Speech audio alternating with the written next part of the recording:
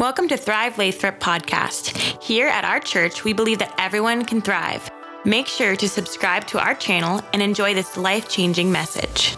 I'd like to do something a little bit different. Those of you here, those of you at home. In just a moment, I'm going to have you stand for the reading of the word. And this is a practice that many churches, not every church, but many churches have done for a long time. And the practice began by standing in reverence for the word of God. Now, like any tradition, it can become dead. And lots of churches, it just became ritualistic. We did not have that as a common practice here at Thrive, was to stand for the reading of the word. But in just a moment, I'm going to have you stand for the reading of the word. And those of you at home in your bunny slippers, in your blanket, I'm going to ask you to stand too, in your bedroom, in your living room, wherever you are, for the reading of the word because of this. As I've been in prayer over the last few months and seeing what we've seen for a long time, not just in the last year, where there's a departure from the things of God, even amongst the American church, where some can come to church and leave exactly the same. Kind of religion. Yeah. It's religion, and that's kind of all that it is. And although it's a good practice, and it's better to be here than not. It's better to be online with us than not. If it's just religion, it's dead. Mm-hmm. And what I would hope here at Thrive is that we always remember the Word of God is our authority. That's right. It is the standard of decision-making, the standard of conduct. If we're not sure what to do, go to the Word. And if we don't like it, we still do the word. Mm-hmm.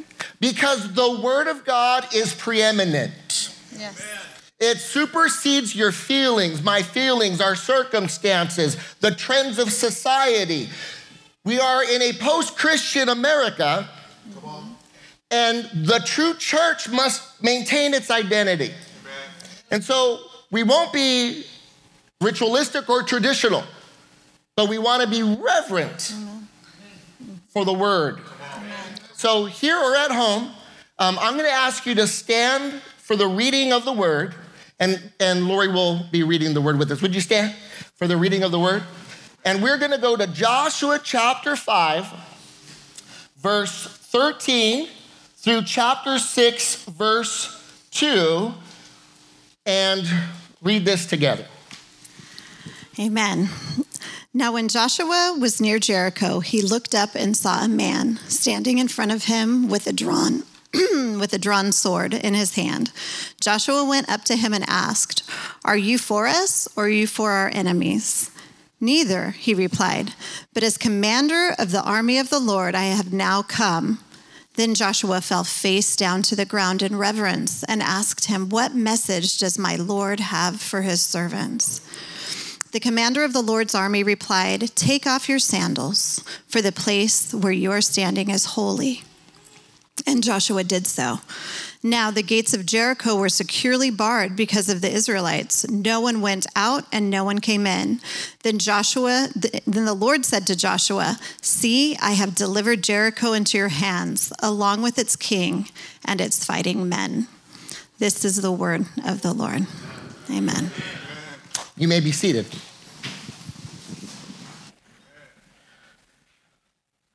The title of the message today in our series, Heart and Soul, as we journey through Joshua, the title of the message is How to Keep Winning. How to keep winning. Now, I'm wearing a majestic Dodger jersey. I wear it at my own peril here in Northern California. But I have big associate pastors, and so I feel like I can get away with it. The Dodgers won the World Series. Now, for those of you diehard Giants fans, you got to chill because it's been like 32 years. The last time that they won, I couldn't even drive. That's how long ago that it was. In order for the Dodgers, though, to keep on winning, they can't stay the same. I believe that God wants his people to keep winning. But we can't stay the same. God's will throughout Scripture is obvious. He wants to bless you, not curse you, lift you up, not put you down. He created you to be the head and not the tail. Without a doubt, God is for you and your victory, not against you. He's for your joy, not against your joy. He's for your peace, not against your peace. God built you, created you, called you out of darkness into light so that you could win. When Canaan was about 7 years old, he was on this little league team. Now, this is so non-competitive that, it was coach pitch and there were little boys and girls on the team. And how many have had kids do little league or basketball or dance? It isn't how well they perform, it's how cute they look in their uniforms. Right? You're taking pictures, video, right? And so Canaan was on a team, and I try to be a good dad. There's never really enough volunteers in those kinds of things. And so I said, I'll help you, coach. I don't really know a lot about how to play baseball, but I'll help you. So the little boys, first day of practice, they're out there, and they get them in lines, and they're just playing catch. And this little boy shows up late. And all the kids are partnered up, but he doesn't have a partner. And so I said, come here, I'll throw with you. So his mom gets her little camping chair out. The little boy gets out there. He looks a little bit awkward, but he's got his glove, he's got his hat, he's got his pants. He kind of looks like a baseball player. And so I have the ball, and I said, are you ready? And he's like, yes. And so then I throw the ball. Now, I don't throw a fastball. I throw a lob ball, right? Because there's 7. And as soon as I let the ball go, he does this. And I'm like, as I let it go and I see him assume this position of self-defense with his glove up here, I'm thinking, oh my gosh, I'm gonna get sued. That ball is gonna hit him right on the nose. His mama's right here. His dad might be big and might chase me. I don't know what's gonna happen.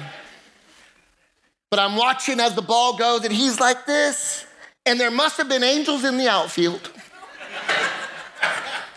Because the Holy Spirit directed that ball right into that little boy's glove. And he's like this, boom. And he looks at it, and he looks at me, and he's smiling this big. It was so impactful. I remember this was probably 18 years ago. I remember his face was like this. And he looks at his mother's crying with pride, right? And I'm like, he has never caught a ball before in his life. This is like a miracle. And so I'm happy, he's happy, mom's happy. And I said, okay, throw it back. So he takes off his glove and he throws the whole thing back at me. Baseball mitt, glove, everything. He didn't know he had to take it out and throw it. Needless to say, he was not a starter. Can I just tell you that God does not want you to be lucky. He wants you to be good. He doesn't want you fortunate. He wants you blessed. He doesn't want you hoping something good falls in your glove. He wants you to enjoy the fullness of his blessings in your life. He doesn't want you to just so happen to be somewhere. He wants you to live by divine appointment. But this takes alignment on your part. It takes intention on our part. It takes submission on our part. This is what, are you still with me? This is what God is doing with Joshua in this passage. It's almost like an orientation at your first day on the job or your first day in high school, your first day in college, is God meets Joshua just outside the city of Jericho. Now, we've been preaching on this, so if you missed a few weeks, just go back on YouTube. You can find it. We're preaching through Joshua this year. And everything, someone say everything. Everything's going good. It's like you got out of bed and your back didn't hurt.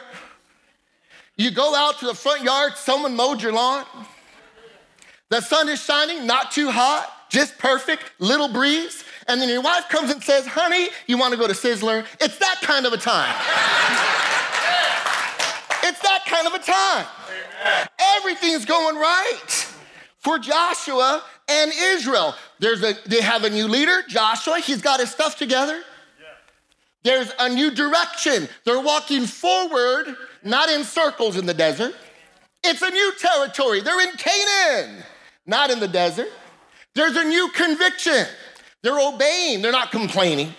God has already shown he's with Joshua just as he was with Moses. Just like he parted the Red Sea for Moses, he's parted the Jordan for Joshua. He's reinstituted the covenant identity through circumcision with his people. They've already worshiped and enjoyed the celebration of the Passover in Canaan. They've already begun to eat of the produce of the land. Pastor Chris preached on this last week. All of their enemies, it said, the Amorite kings and the Canaanite kings, their hearts are melting with fear.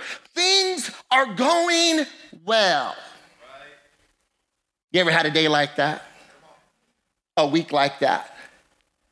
I want to remind you as your pastor, everybody has key decision-making moments. They're called watershed moments. If you ever heard that phrase, it's a point in the geography where a water source is coming down, say a mountain, and then there's something that happens in the geography where the water begins to split to do two different reservoirs. That's the watershed moment. That's a decision-making moment. And Joshua, who is riding high, I mean, everybody's happy. The music is still playing. They're eating out of the land that God has given them, and God meets Joshua, and he orchestrates a decision-making moment. He orchestrates a watershed moment. What are you going to do, Joshua? Because, friends, sometimes we think that the most important moments of decision-making are orchestrated by difficulty and pain and trying seasons when we choose to submit to God in spite or despite our pain. But can I tell you that God can orchestrate decision-making moments in the midst of your blessing, provision, and success, where he asks you to submit to him in spite of your strength? Welcome to the Church of America, where it goes so well for us so often that we have stopped relying on him and too often relied on ourselves. See, are you with me still? Are you with me there with your bunny slippers? Everybody has moments. Someone say everybody. Everybody has moments where they must remind themselves God's love, watch this, God's love is unconditional, but his blessings aren't. God's love is unconditional. He will love you no matter where you are, no matter what you've done, no matter what shame, no matter what lies. That's why we said fear can go to hell, shame can go there too. It doesn't belong to those who are found in Christ. It comes from the pit of hell. Doesn't belong to us. It's unbecoming of a child that abides in the kingdom of God.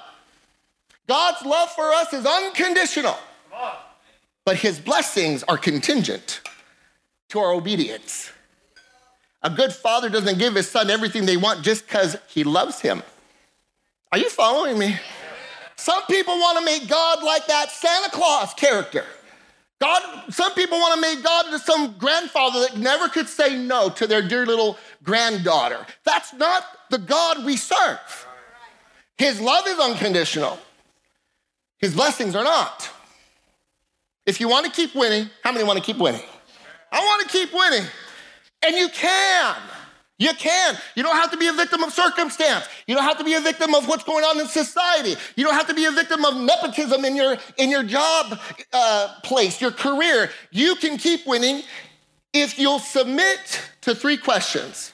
3 questions for you. 3 questions for you. 3 questions that have to be answered the correct way. Someone say correct. Because not everything's correct.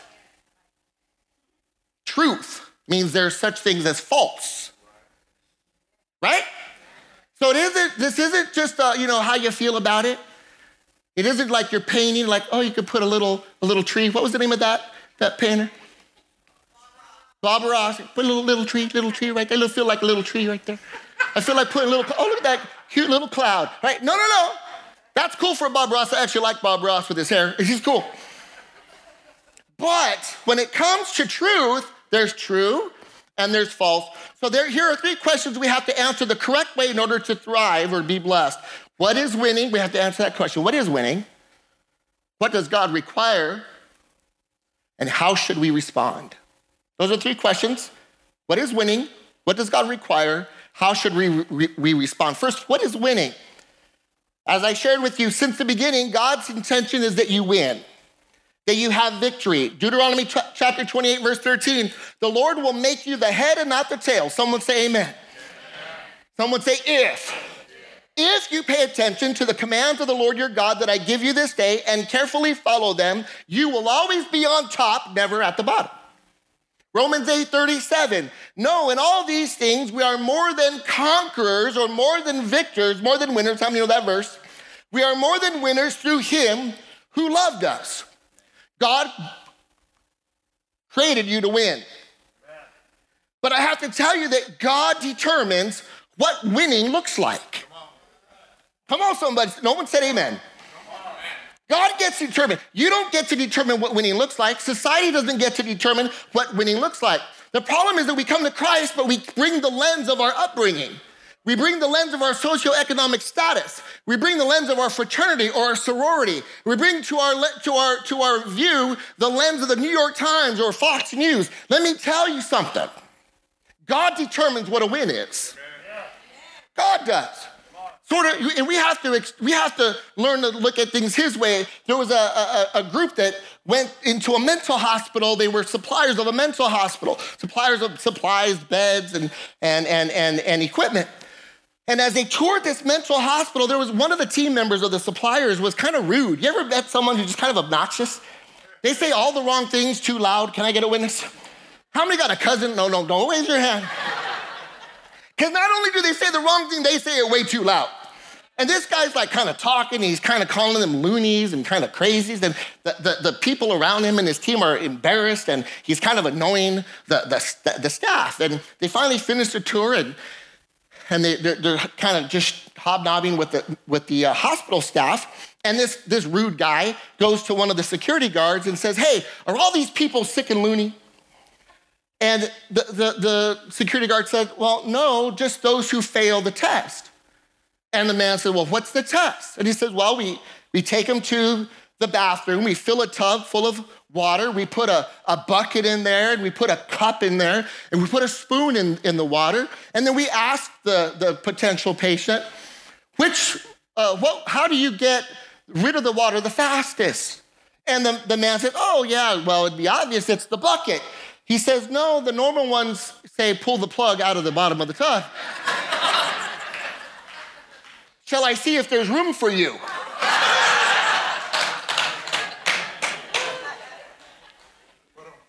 See, we might be pretty sure of ourselves, but we cannot be thinking about winning the way the world thinks about winning. You could be so sure of yourself the answers to life questions and still be wrong. What is winning? We got to take a closer look. Someone say, look closer. You got to be serious about such things. Stop yourself in the middle of the day. Stop yourself in the frenzy of our society. Stop yourself and ask yourself, what is winning? What is winning? Maybe I'm looking at winning the way my dad did, or my grandfather did, or my mentor did, and maybe I've never asked God what it looks like for me to win. Romans chapter 12, verse 1, one of my favorite passages. I hope you can memorize this one day. It says, do not be conformed to the pattern of this world, but be what? Transformed by the renewal of your mind, that by testing you may discern what is the perfect will of God, what is good and acceptable and perfect. In other words, be transformed in your mind so you can figure out what's good. Someone say amen.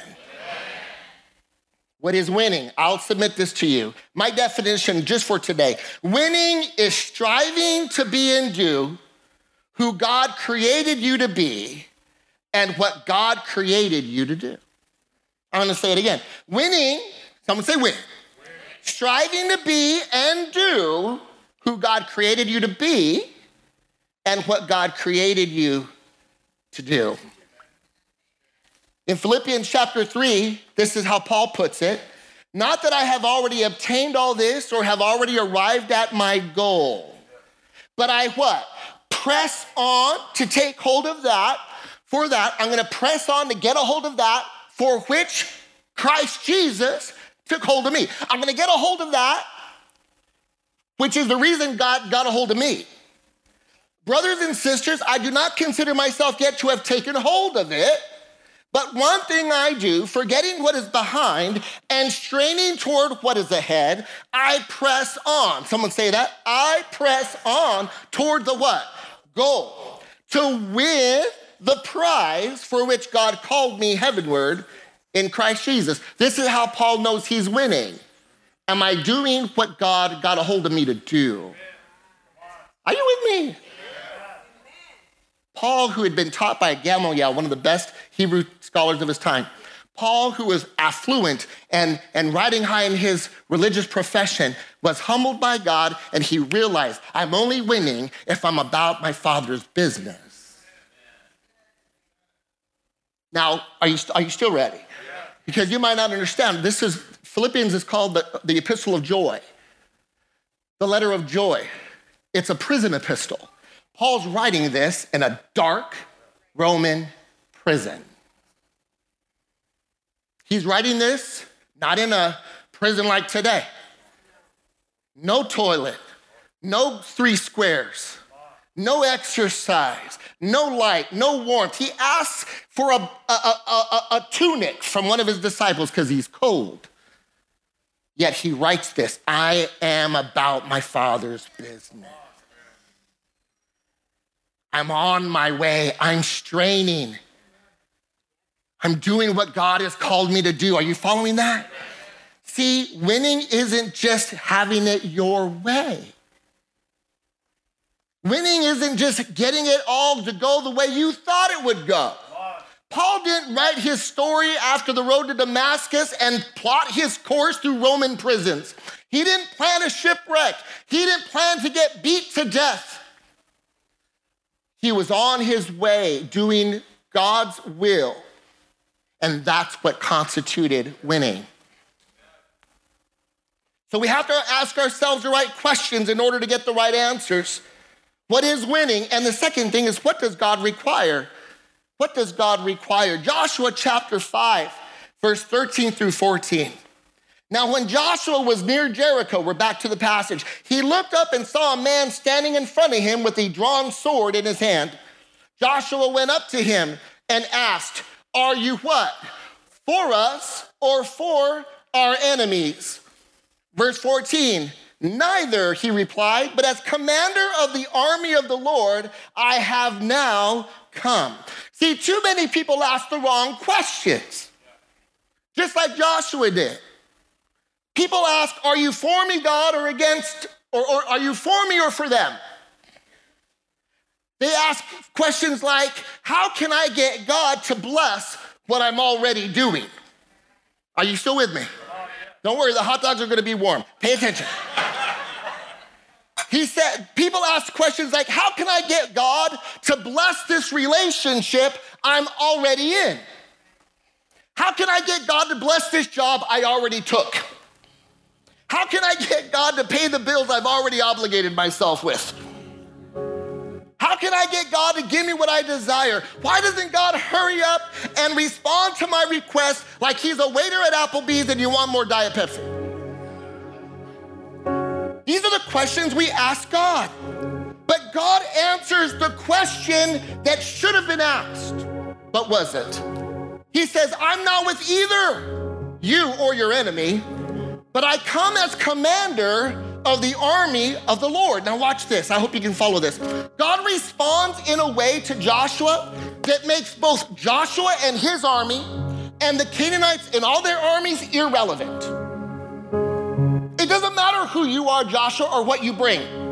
It doesn't matter who's against you and what they bring. I come in command of the army of the Lord. It doesn't matter who you are and what your goals are. It doesn't matter who your enemies are and what their goals are. Joshua, like we, can come face to face with the commander of God's army. This is an army that is backed by the one with all the power of creation. This army cannot be sneaked up on because the eyes of the Lord move to and fro throughout the earth. This army of the Lord remains undefeated. This army of the Lord serves the will of God Almighty. Doesn't matter what you have or don't have. It doesn't matter who's against you and what they have. We serve the Lord, who has all power, creative power. He's never surprised. He has it all. You know why his army wins? His army wins not because of the army, but because of him. He cannot lose. So what does God require? Let me answer the question for you. God requires allegiance and an exchange of wills. He requires your allegiance. And he requires you to lay down your will and submit to his. This is how you win. This is how you win and keep on winning. A violin who's made by a master craftsman would never have the audacity to complain where this master violin maker sets that violin. And it would have no business if it could speak to curse when the violin creator, designer stretches its strings. And it wouldn't begrudge this master violin maker of what music he plays. Neither should we complain or make demands of God, who is your good creator. We say, your will, not mine. Your will, not mine. This is the heart of Christ in the Garden of Gethsemane. While he is praying in the garden, he can hear, because he's omniscient, he's God, he can hear Judas betraying him. He can hear the soldiers get ready to come. He can hear his friends snoring next to him instead of keeping watch. He can hear Satan himself mocking and laughing at him because he knows his plan is coming together against Jesus. And yet still Jesus, praying with drops of blood coming from his brow, he still has the faithful audacity to say, Father, if it be possible, take this cup from me, but not my will, but yours be done. Yours be done. Jesus himself gives us the example. Now let me put this in today's context, please. In as highly charged a political atmosphere as we've been in, I'm gonna go there. Statistics and social media tell us that the great majority of evangelical Christians were greatly disappointed on November 3rd by the election. There were believers asking, why didn't God intervene? There were prophets that told us our quote unquote guy would win. Why wouldn't God stop this movement? Let me give you a pastoral word of counsel. Beware the doctrines of man that intertwine ideology and theology. Beware an ideology that would attempt to make even another smaller Messiah. Beware this temptation to look for salvation from government. Let me tell you, don't be but dismayed, Christian, if your quote unquote man isn't where you want him to be, because God is still where he should be, on the throne and in your hearts. And I ain't done. And beware, Christian, if your man is in the White House today, do not replace the throne of God with the Oval Office. This is the exchange of wills. This is where we decide to reposition our allegiance to the one and only King of Kings and Lord of Lords, where our allegiance belongs.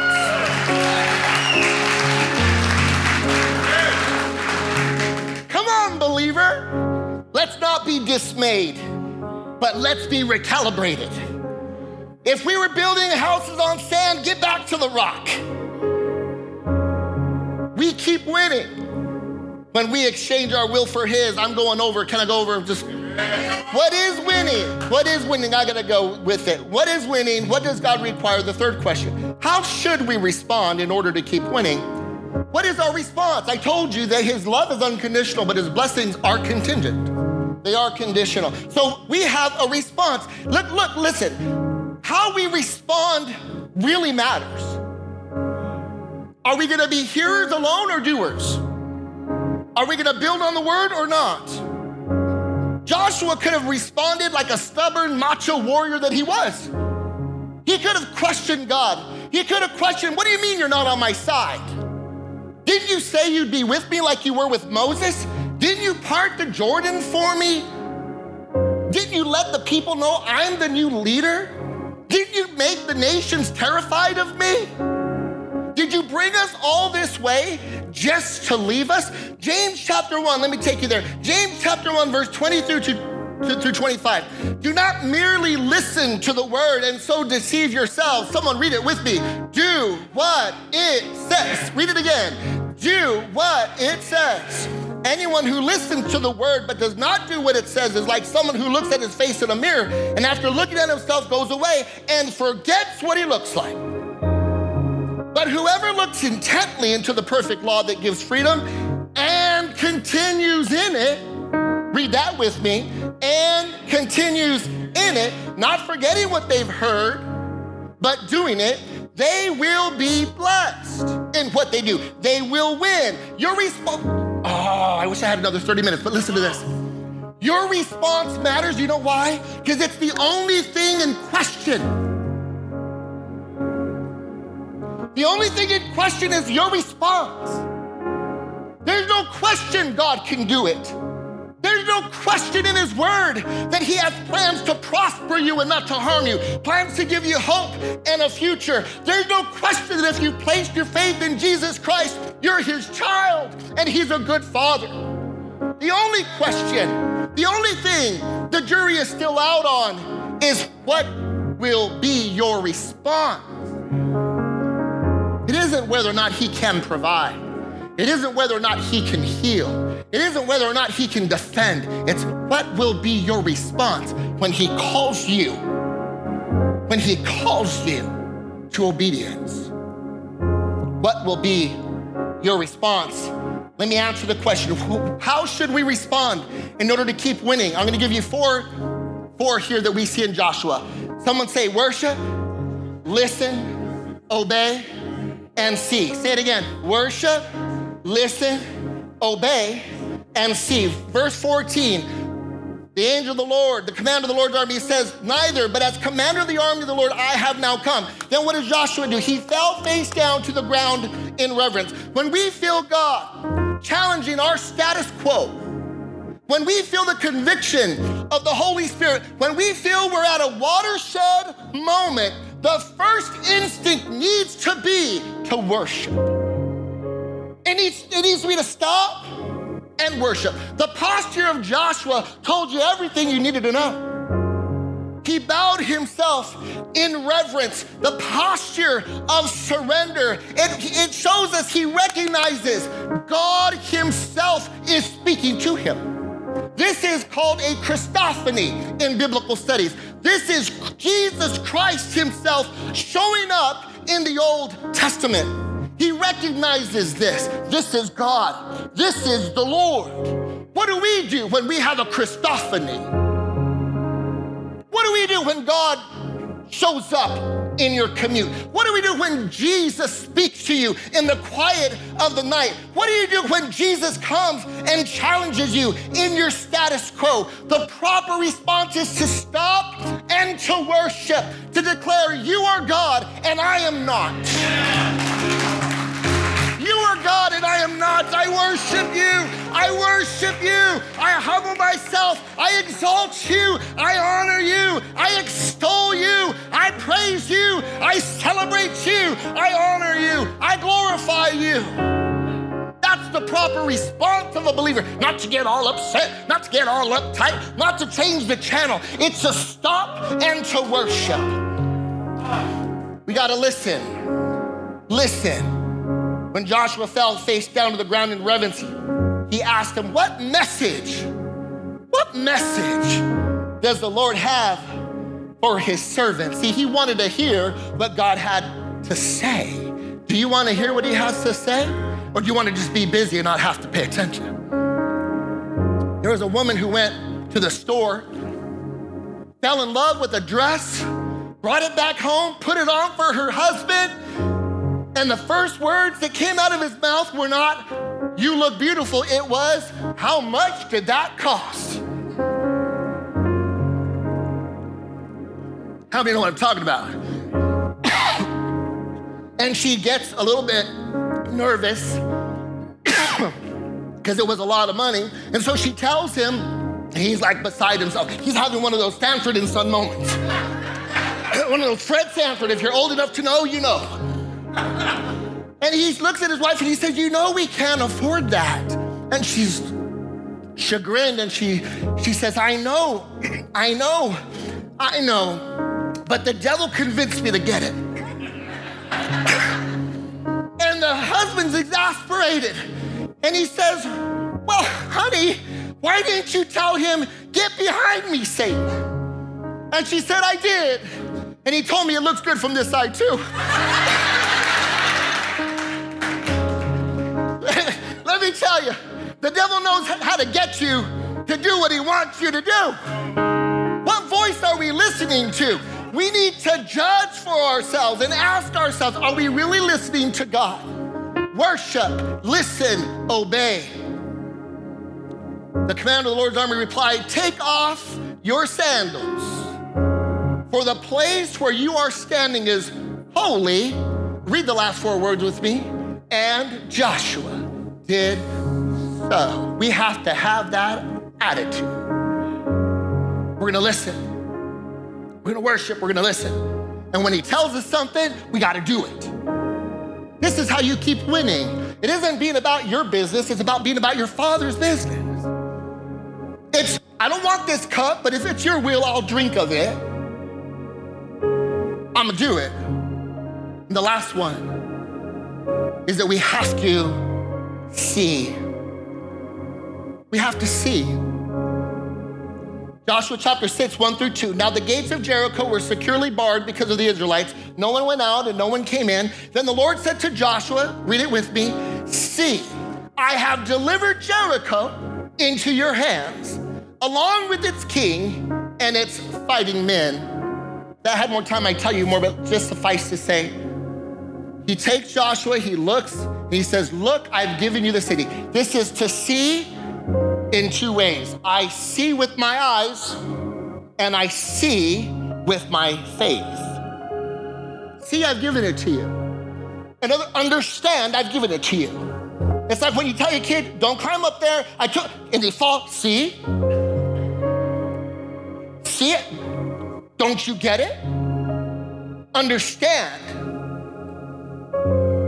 Jericho is one of the most ancient of cities in the history of civilization. Those walls were not new. They had been rebuilt for thousands of years. They were expert wall builders. It's the oldest, most constantly inhabited city in the history of man. There were towers that they had built overlooking the walls. At times double the walls, The new kid on the block shows up and God says, see, I'm giving you that city and its kings. It doesn't matter how long those walls have been there. It doesn't matter how well they've been built. It doesn't matter that you don't see people coming and going. You might have a situation in your life, there's no movement. It looks the same, nothing's happening. Those walls are still big. The enemy's peering down at me. I'm in a vulnerable position. They're high, I'm low. And God says, see, I will give you the city. I will give you the kings. There's not a thing built on this earth that can keep me from giving you what I have for you. Not a thing, not a thing.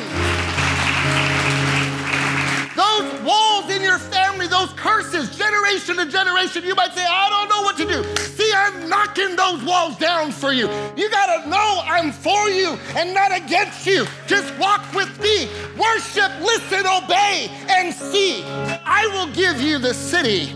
There's not a thing God, there's not a thing God can't give you that he has for you. There's not a one that can stop God from giving you what he has. He's undefeated, and we are his children. Thank you again for tuning into our podcast. For more info, please visit our website at thrivelathrop.com.